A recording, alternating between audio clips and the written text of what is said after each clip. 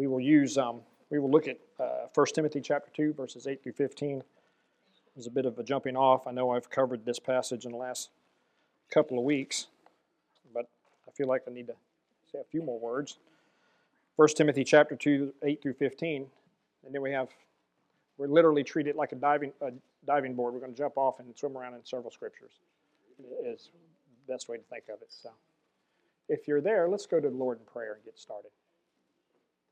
Our Father and our God, I come before you in the name of Jesus Christ, the only name that makes that true and possible. And Father, I ask this morning that you would speak for me. Make this solely and completely of you, and make it worshipful and true. Father, I want to convey, Father, what the thoughts I've had, and unless you do it, it won't be done. So I give you all the praise and honor here this morning. I thank you for everyone who's gathered here, Father, to give you the praise and honor that you so richly deserve. Father, work in each life present in such a way, Father, that when they leave here, they talk about what a great Savior, what a great Lord, what a good God we have, or more importantly, has us. Father, I just ask your hand now in Jesus' name. Amen. We have looked at this chapter, and we're here shortly. We'll be moving forward into why he authorizes elders and deacons and that sort of thing, and we'll go from there. But as I thought about this passage, specifically 8 through 15, some headings you may have in your scripture, depending on the particular translation, just may simply say men and women in the church. Mine has that little heading stuck in there. And we've talked about these roles, and specifically how men are to act and how women are to act. And it's interesting to me as I've been studying this and just looking at everything, there are tons of commentaries on why you should lift up hands and how they should be lifted up and how these holy hands should be done and how this praying everywhere is to be conveyed. And there's plenty of commentaries about what wrath and doubting are. And this is what it is, this is what it's not. And even more commentaries on these roles of women, right? How they should, what constitutes silent? When is that to be? When women can teach, where can they teach? Does that include high school teachers? Does that include children? There's women, only women's groups, and on it goes. But there's very little commentary that I have noticed that dwells on the fact that, we ought to do this. We ought to do this. God said this. We ought to do it. I mean, that's very little commentary about that. Very little commentary to actually encourage and help us to do these things. Because let's just be honest with ourselves. Men, have you had any problem with this idea of lifting up your holy hands? Come on. Any problem? Am I the only one? When to do it, when not to do it? Should I do it? Is somebody looking at me when I'm doing this? Is my hands clean? Are they right? What is it? What about praying everywhere? Really? In the middle of the Walmart line? Right now? Is that what you mean? Wrath and doubting? Come on, Lord. Can I do a little Nehemiah on some people? I really want to come off the wall and lay hands on a few. I don't doubt I want to do it. All right? Struggle with that? Sure, maybe. Maybe I'm the only one. Good, I'm glad I'm an example. Women, did you bristle just a little bit at this part where it says be silent in church? Thank you for being honest. What is that? What do you mean I can't teach? I got a lot of information. Right? I saw a meme. Never mind. I'm not even going there. No, I'm not. Never mind. It's a never mind. And how I should appear, right? How that's supposed to look, and being silent, and taking my right place, and then getting offended over the whole business about Adam was formed first, then Eve, and she was deceived, and all those kind of things. And I understand because I'm weak in the flesh too. Paul understood he was weak in the flesh. We get it. It doesn't change the fact that it's a command. So I had a few thoughts, and I have a few passages I want to go to. First of all, when we become obedient to what we see here in chapter 2, 8 through 15, when men and women take on these right roles, it first becomes a picture of our love for God and God's people. That's the first thing that I thought about as I was looking at this. Turn over to Matthew chapter 22 for just a moment. I told you we were going to dive off of this and swim around a little bit because you know what? I can't get past the simple fact that we ought to be doing these things. Men, we ought to be living kind of lives that we lift up holy hands and that we pray everywhere and that we don't really have wrath and doubting. We don't doubt what God's doing in the situation. We don't have wrath and anger and animosity and the wrath of God dwelling upon us and these kinds of things. Certainly, but so the first thing is it's a reflection. When I become obedient and do these things, seeking God to have holy hands that are clean and unfettered from the things of this age, from the things of this world, to lift up to God, that I'm not lifting anything else up but this to God. It's a picture that I love God, that I love Him because He said for me to do this. And the evidence that I love Him is what He told His disciples, if you love me, you keep my commandments. And so here we see this picture of me demonstrating to anybody and everybody who wants to see it, not because that's my intent, but because that's what's going on in my heart, that I love God. Look at the command here. Jesus is dealing with some Pharisees like He always dealt with, In verse 34 of Matthew chapter 22, it says, "But when the Pharisees heard that He had silenced the Sadducees," which right away the Pharisees are all up in it, right? They're excited now because Jesus done slapped the Sadducees. So that's good, right? When your guy slaps the other guys, you're okay with it. Come on. When your candidate whips the other guy's group, when he makes them look, well, that's what's going on. So they're all like, yeah, let's go. You hear what he told the Sadducees? About time. They gathered together. Then one of them, a lawyer, there's always a lawyer involved in this, asked him a question, testing him. You think by chapter 22 of Matthew they would have given up testing Jesus. But no. We got another test. These tests don't end. They keep coming. And asked him a question, testing him, saying, "Teacher, which is the great commandment in the law?" Now, this is designed to trip Jesus up naturally, to get Him to say one's greater than the other, and so that the other ones I don't have to necessarily do or obey or follow after, or some way create a question, in some way create a controversy so that He can be attacked more so. That's the point. And Jesus does nothing but quote to them scripture from Deuteronomy and from Leviticus. Jesus said to him, "You shall love the Lord your God with all your heart, with all your soul, with all your mind." So this first and great commandment is to love God. That's an inward thing. That's what's going on in the heart. God has done this to us. He's the one who has given Himself for us so that we might love Him. I submit to you and to myself and anybody who has ears to hear, you are incapable of loving apart from God. We heard about common grace this morning. Look, I watch my cow. My cow will take care of her calf, and then she'll turn right around and run it off. I've seen alligators take care of their babies and then eat them. That's not love. Countless people take care of things and do things, but it's not love. The only way we truly love is when God enters our hearts, when He transforms us to Himself, when He makes us look like Him. And he's the one who does this. So He says, this is how you keep this first great commandment, was you love God with all that you have. When I don't care whether you see me lift my hands or not. That's why marriage is such a perfect picture of this. When a man takes a wife, he truly does forsake everything else. Everything else. Everybody, everything for her. That's the picture. The only thing I have is this. So He's telling us here that first and foremost, that if this command is to love Him. And I demonstrate this love that I have by my outward actions. This is how you know that I love God. I keep His commandments. I obey what He says. I attempt to strive after Him. I attempt to follow after Him. I do all these things according to what He has said. This is what He says is the great commandment. And then He goes on to add to it, and He said there's another one that's just like it. You shall love your neighbor as yourself. And we've talked countless times about loving ourselves, and I don't know many people that don't like themselves. Right? We pretty well do. We pretty well do. But He's saying to us, I'm supposed to love my neighbor that way. I'm supposed to follow after it. So the short version here, the first point I'm trying to make is that this command that God has given us in 1 Timothy chapter 2, verses 8 through 15, is a command to worship God and be the church. The picture we have here is men of God worshiping God and women of God submitting to that truth and being the example of the church before the world.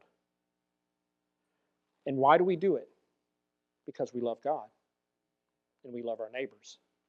See, if I truly love God, then I want to please Him by all that I say and do. And if I truly love you, then I want you to know that truth. If I really love you, I'm willing to go to that nth degree, to say that thing, to bear that burden, to wear that stripe for you if it is. To put up with and endure and go along until you see the gospel of Jesus Christ. Because you know what? Everyone here who claims to be Christ, somebody endured you until you came to faith. They demonstrated the love of God constantly before you. Think hard on it. Think back on it. Just remember the person who you would point to and say, man, that's the person who really witnessed to me. They're the person who really God used to bring the gospel home. And if you think about it, what you'll come away with going, their theology wasn't perfect. They didn't have all the dots and tittles down perfectly. But man, they loved me. They loved me. When I was with them, I didn't feel condemned. When I was with them, I didn't feel belittled. I didn't feel less than. I didn't feel worthless. There was a hope. There was a love. There was a compassion. There was a truth. I could go there and get real information, including things like, stop doing that, Robin. That doesn't hold up to the Word of God, Robin. This does. Walk this way. Follow after this. Live this life. They loved me. And the reason they loved me is because they loved God. Because God first loved them and gave Himself for them. The only way we men can be 1 Timothy chapter 2, verse 8, is that we love God and love His people.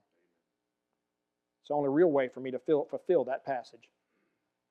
And the only reason I'm going to love God is because He has done a work in my life. So the first example that I know that I am of Him is that I love Him and love His people. And then we know that I do because we start to see it pour out of my life. Not perfectly, but purposely, doing those things that God has put before me. And there's nothing before me but to love God and love His people. I don't have anything else. Nothing else at the end of the day is going to be there. We heard this morning that we all had to stand before the judgment seat of Christ, each man for his own actions. And the only reason I'm going to stand there and go through that day is because Jesus Christ loved me and gave Himself for me and made it possible for me to love God and lift up holy hands. The reason I have holy hands is not by any works of righteousness that Robin's done. I haven't washed them enough. I haven't carried the right translation around. I haven't had the right study. I don't have the right doctorate degree. I don't have anything except Him. And that's why my hands can be holy. I didn't wash them myself. Taking a nasty, we've all done filthy work where we went and got, our rags get filthy. Have you ever wandered around your shop looking for a clean rag?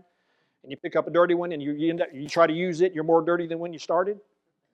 That's how it works in my house. Right? That's how it is when you and I try to wash our sins away. They just get nastier. Just covers more. So the first thing we see then is that we have a command that I'm to love God and love His people. How does that look? How does that work out? Turn over to Ephesians chapter 4, verse 22. Because remember, we're trying to be what this passage in Timothy told us. Now, just to refresh your mind for just a moment, remember what Paul told Timothy at the beginning of the letter. He said, I left you in Ephesus. You're there to do some work there, to see that no other doctrine's being taught, to lay the groundwork of the truth, and he proceeded to tell him what the truth was, remind him of that, remind him of his calling, and then he laid out some things, and then he told us what the men should look like in this church gathering, what the women should look like. We should look like the church, those who are worshiping God and living a life and giving an appearance and being the person that the bride of Christ should be in every setting, both public and private. That's the picture. That's what Paul was saying to Timothy. Compared to what was going on in Ephesus, you need to look polar opposite of it. The men were being feminized and the women were being politicized.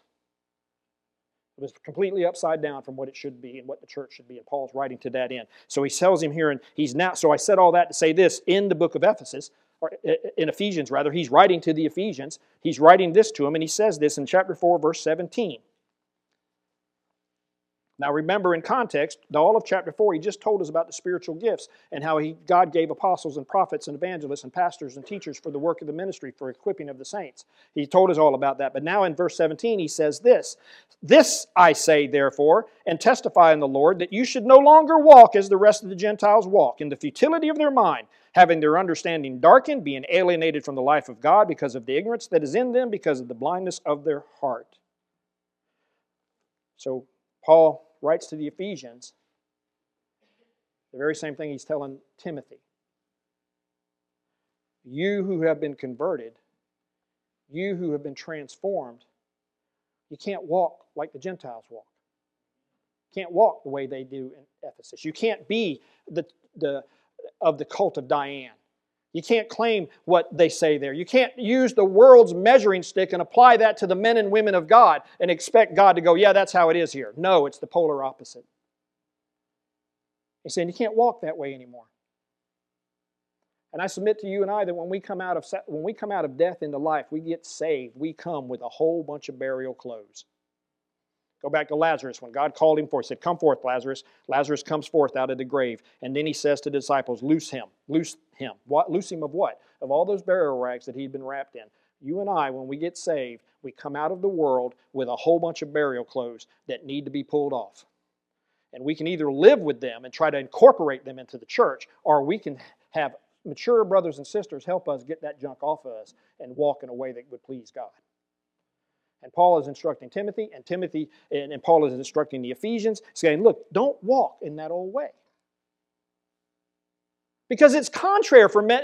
Men aren't supposed to be lifting up holy hands to God, praying everywhere, not get mad and justify my anger, not doubt everything that goes on. Now, it's not how men of God are supposed to be, but that's how the men of the world are. The women of the world are always claiming and doing instead of submitting to the order God has made.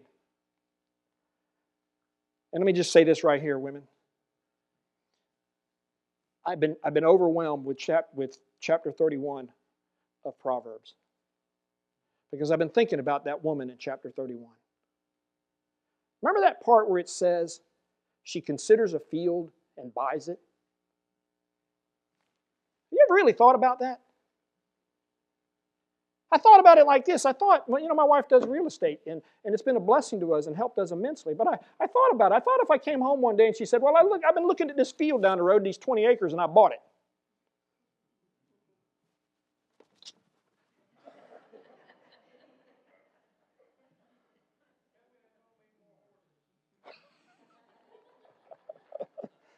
Amen, brother. And I thought about that. And I thought, first of all, her husband in that story, in Proverbs 31, is sitting at the gate with the other men of God, lifting up holy hands, praying everywhere, without wrath and doubting, being the man of God he's supposed to be, so she could go and consider a field and purchase that field and bring it home. Why? Not so she could brag about, I bought a field and I got this over my husband and I'm in charge and he don't know any better and the world doesn't know and I'm free and I'm all these things. No, because her genuine concern was for her home, her family, her God. I bought this field, fixing to plant me a vineyard in it. Going to stomp them grapes, going to sell that wine in the market. Going to use that money to increase my family. Might send one of my children to the school. Might buy a new spindle. I don't know what she's going to do. Maybe give it to my husband and buy more horses. The point is, that godly woman didn't get there by chance. Now, we know it was an ordained event of God. We heard that this morning. But we also know that she was equipped to do that. You know how? Because she had practiced Timothy chapter 2, verses 8 through 15. She was willing to be taught. She was willing to listen. She was willing to submit to a godly husband. Fellas, I say it every week and I'm going to say it again. Be the kind of man your wife can submit to. Give her something to submit to. And I don't mean arrogance ruling the way the world rules it in any capacity or thought. You know that. I'm talking about being a godly man. I'm the kind of man that any God-honoring woman would be gloriously happy to be with. Give her something she can submit to. Make it possible where she can freely go down and purchase that field and bring it back for the increase of the family. I thought, wow, that's powerful.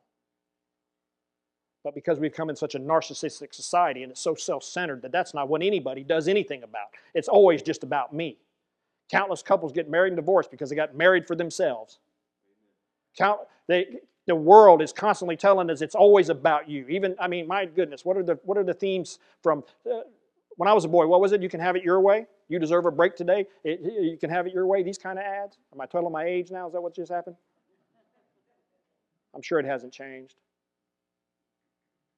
See, we've been commanded to live Timothy chapter 2, verses 8 through 15. And the first reason that we know that I live that way is because I love God and love His people. The second thing is that I have some teaching here in the Scripture that tells me how it should look. It shouldn't look like the world. Why? Because it's when you have your understanding darkened, verse 18 of Ephesians 4:18, in being alienated from the life of God, I dwell in ignorance. I dwell in blindness. As a matter of fact, I'm past feeling, he says in verse 19, and give myself over to lewdness, to work all uncleanness with greediness.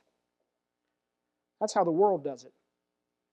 I go back to the cult of Diane, and you read about what was going on there. Such a perversion of what marriage is supposed to be, such a perversion of what women were supposed to be, in every way contrary to what God has ordained and lined up. That's what they were teaching, and that's what was being spread around, and that's what those people who have been delivered were bringing in with them. And Paul has set Timothy there, and he set godly men and women there. He's going to set elders there so they can say, hey, who do you love? You love God or the things of God? You love God or the blessings that come from being one of His? Do you love Him or do you love the city that He dwells in? Do you want Him or do you want the things about Him? And then, do you love your neighbors? It's hard to love your neighbor sometimes. Mine's Bud, by the way. He's the closest one to me. But he's 40 acres away. That's how we get along. No, I'm picking at Bud. He's my dear friend. Do I love my neighbor? Do I love him enough to bear burdens with them and struggle with them and suffer with them and help them, walk with them? That's what he's saying to him. Because he says in verse 20, he says, but you have not so learned Christ. In other words, Christ has not taught us verses 17, 18, and 19. That's not what we've gotten from Him. Matter of fact, we have the polar opposite in the teaching of Jesus Christ than what the world is saying here. We don't walk in the futility of our mind. We walk in the renewed mind of Jesus Christ. We don't walk in darkness. We walk in the light of the gospel. We don't walk alienated from the life of God. We are alive because we dwell in Christ Jesus. Complete and total opposite of what the world says. We aren't past feeling. We feel. And I don't mean as the world feels, but genuine compassion and concern for those around us. When you understand the terror of the Lord, you genuinely become concerned about lost men and women. Not because I wish so-and-so would get better, get right, and have a better life, but because unless they repent and believe the gospel, they will perish. And we heard this morning about what it means to suffer in the lake of fire for all eternity. I read a scientific journal here recently that said that they've discovered, or they believe that there's the hottest temperature in flames is the black flame. I didn't know that. See, I always thought it was like, blue or something like that, but it actually is a black flame. The hottest temperature they reach is the black flame. And I thought about hell, out of the presence of God, an eternal lake of fire. And I never thought about it as completely dark, including the flames. So utterly consuming, so desperately painful, completely feeding and continuing to burn on the wickedness of men that dwell there, along with the devil and his angels. When we start to grasp that, then we can be concerned about people's souls beyond just saying, well, I wish you'd get saved, and your life would be better. Your best life now.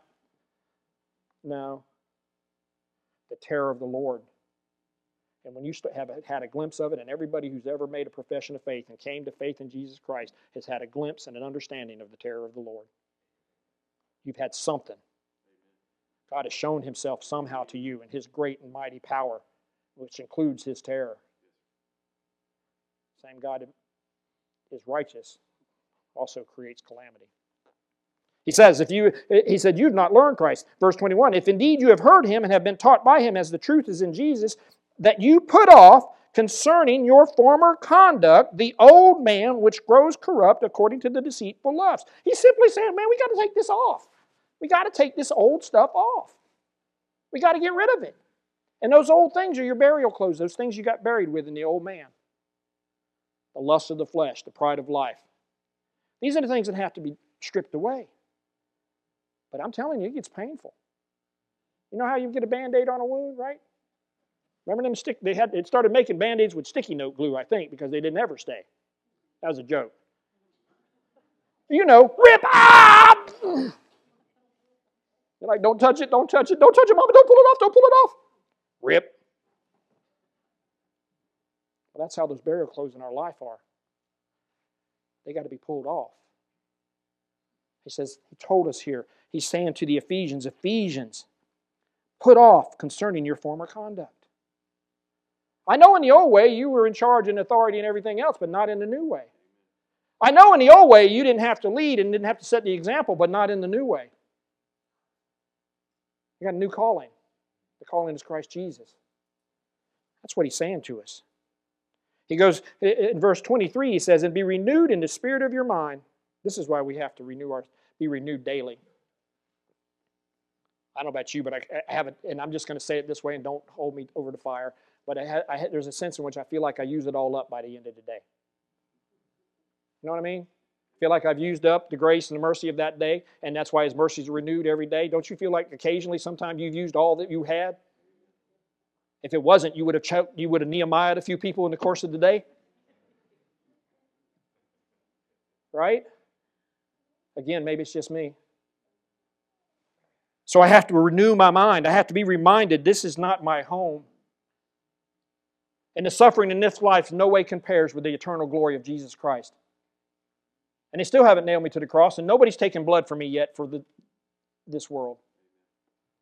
Oh, they talk about me a little bit here and there, say a few bad things, little scuffling every now and then, some little something along those lines, but nothing. Not in the grand scheme of things. But I still have to renew my mind. I have to be reminded of who I am in Christ Jesus. I am nothing apart from Him, and I am all that He says that I am in Him.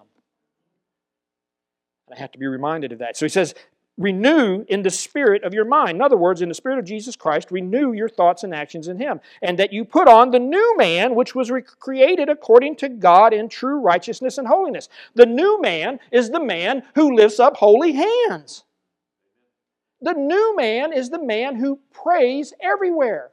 The new man is the man who does this without wrath and doubting. The new woman is the woman who says, I'm going to listen. Because I want to know how I'm going to purchase that property like I'm supposed to. I want to know how I'm going to be this Proverbs 31 woman. And I actually submit myself to my husband, not the rest of the world, by the way. And not because he's better than you, but because it's the order in which God has. I saw the other day where they had a two-headed snake, and this two-headed snake, each head swallowed a rat. Right? They had a video. You know how videos, anyway. Each head of the snake was swallowing a rat. And I couldn't help but think, what happens when it gets here? Anything with two heads, we call a freak. You see it at the freak show. You see it on TikTok. You see it on Facebook. It's a freak at the freak show. And a home with two heads is a freak. A church with two heads is a freak. This church has one head, Jesus, who is the Christ. Men, lift up your hands. Pray without wrath and doubting. Women, take on the role that God has ordained for you and live gloriously in the kingdom. Be all that you're supposed to be. Put on the new man, which was created according to God in true righteousness and holiness. God has not made you to suffer and be less than. That's not the point. But through you, He can show the glorious truths of His gospel. Through you, He can show what it means to be a submitted Christian. Through you, He can show what it means to worship Him in spirit and truth. Through you, He is demonstrating His glorious grace and mercy upon His people to a lost and dying world, to a world that's apart from Him, through you and me as the church of Jesus Christ. We've been commanded, and the command is love. We've been told here what one of the commands are, to put on the new mind, the new person. But there's more. Let's go. We got more to do. I got time. Y'all got ears. We're all good. 1 Peter chapter 3. There's a little bit more going on here because we still want to say, well, why do I got to do this? Why I got to act like this? If loving God wasn't enough and God saying's not enough. 1 Peter chapter 3.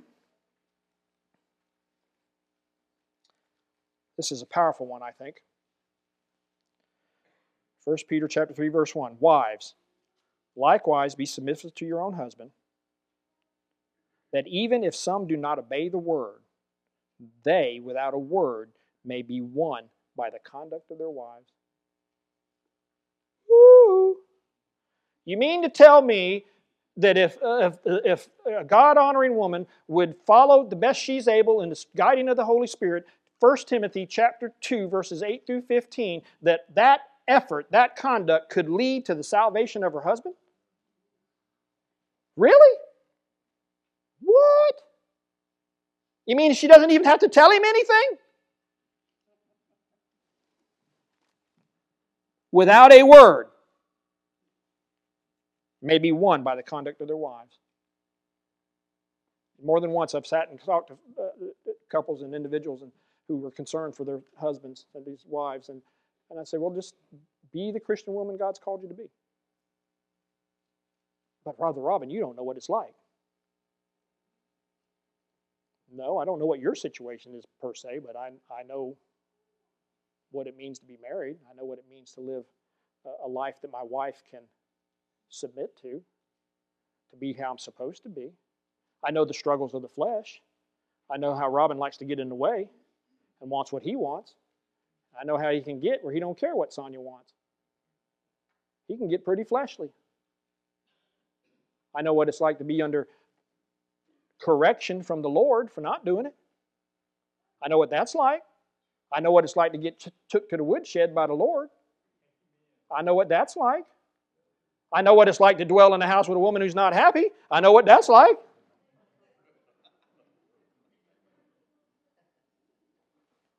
I'm not telling nothing all y'all don't know. That's why y'all laughed and said amen. That's why. Right? I know that. But I also know that God didn't change His command because of your situation. He said, well, you got it extra bad, so you can just ignore that 1 Timothy chapter 2 section. Paul didn't know about how bad your husband was. That's why Paul said, I wish you were like me and you weren't married, but that's another story.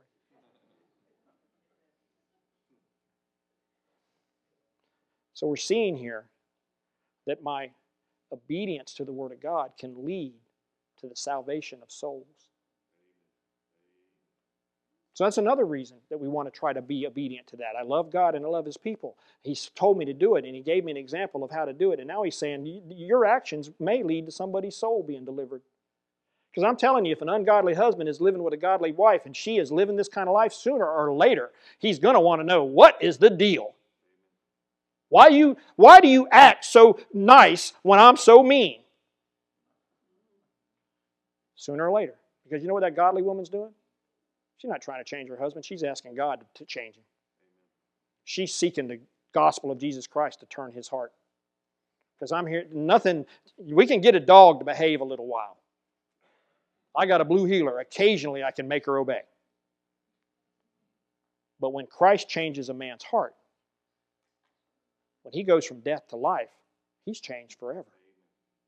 And a godly woman, she's seeking the Lord on his behalf. She's asking God to intervene in his life and change him. And she keeps living that life before him in such a way that on that day, all of that suffering, all of that enduring, all of that testimony, all of that will come out, and it will all be revealed on the day in which God intervenes in his life.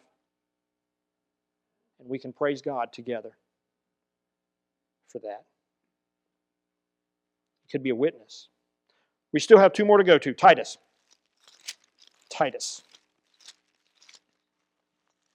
Titus chapter 2.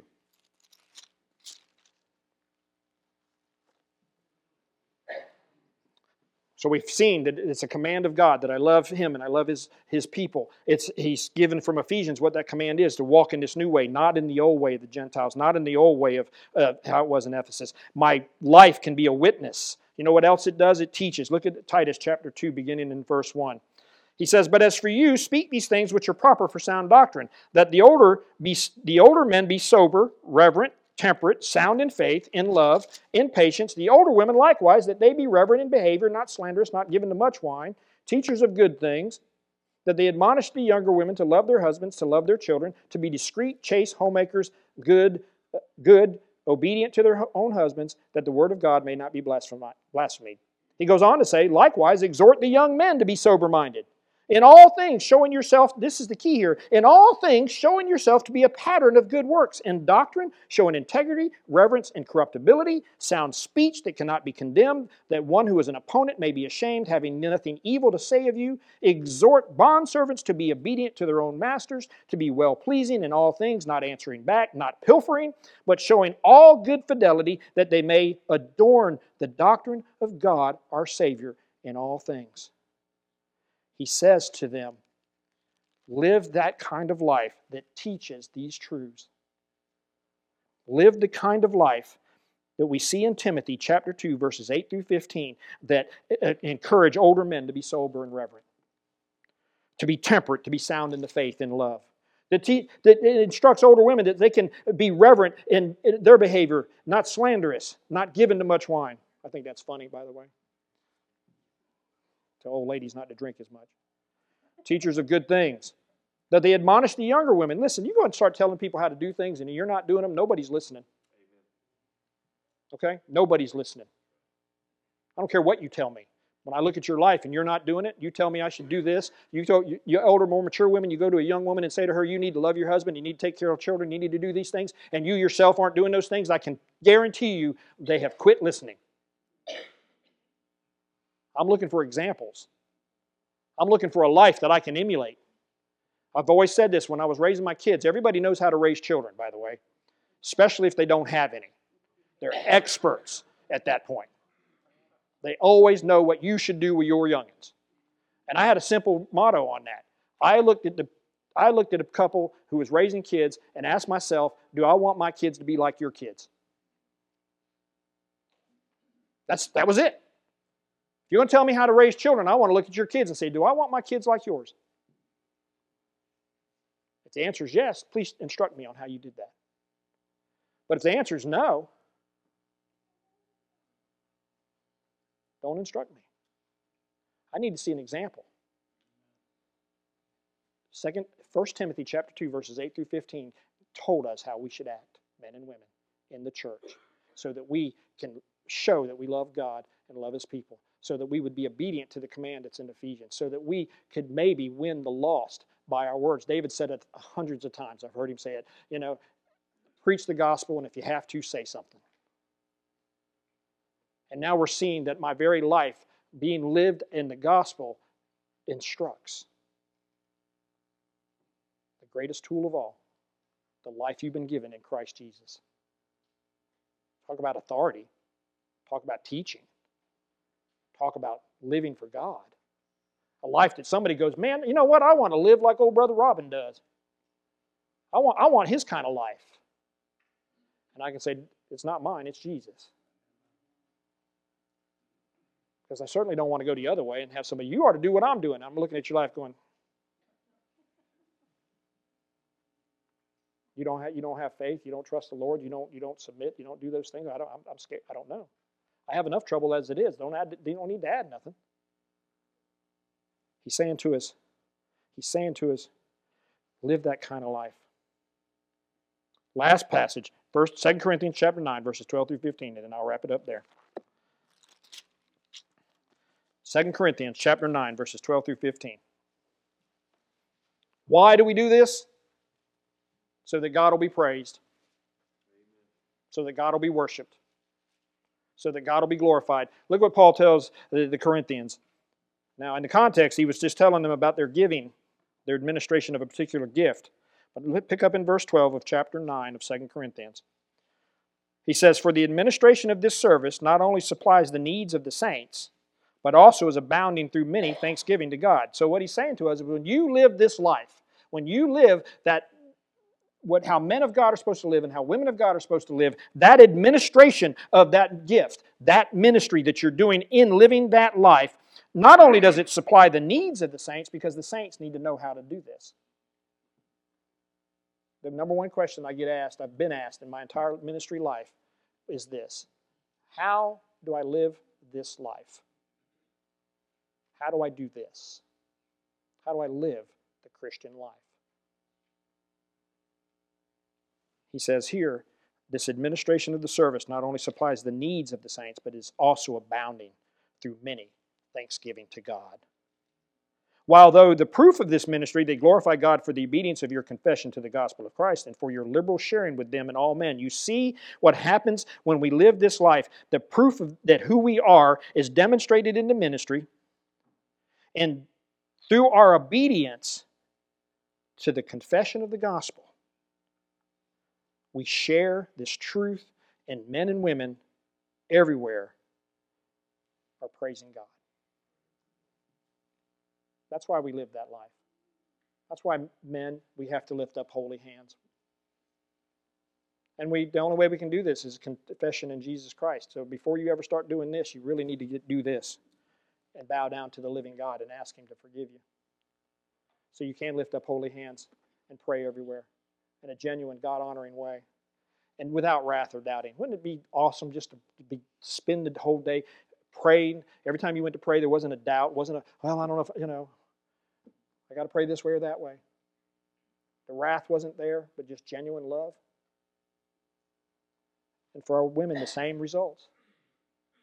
To be the kind of life that when they look at you, they go, man. I think of a few names that come to my mind right here in this church that went on to be with the Lord. I think of Aunt Lyndall, Cyrene,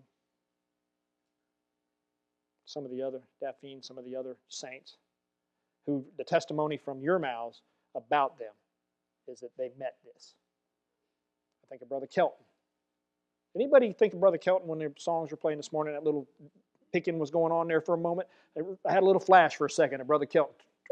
Just hitting them little, and I thought, yeah, this is a man who lifted up holy hands. You ever met a time, you ever talked to Brother Kelton when he had wrath and doubting? No. And we testify of God's greatness because of it. We rejoice in that. But this is a command from God that we live this way.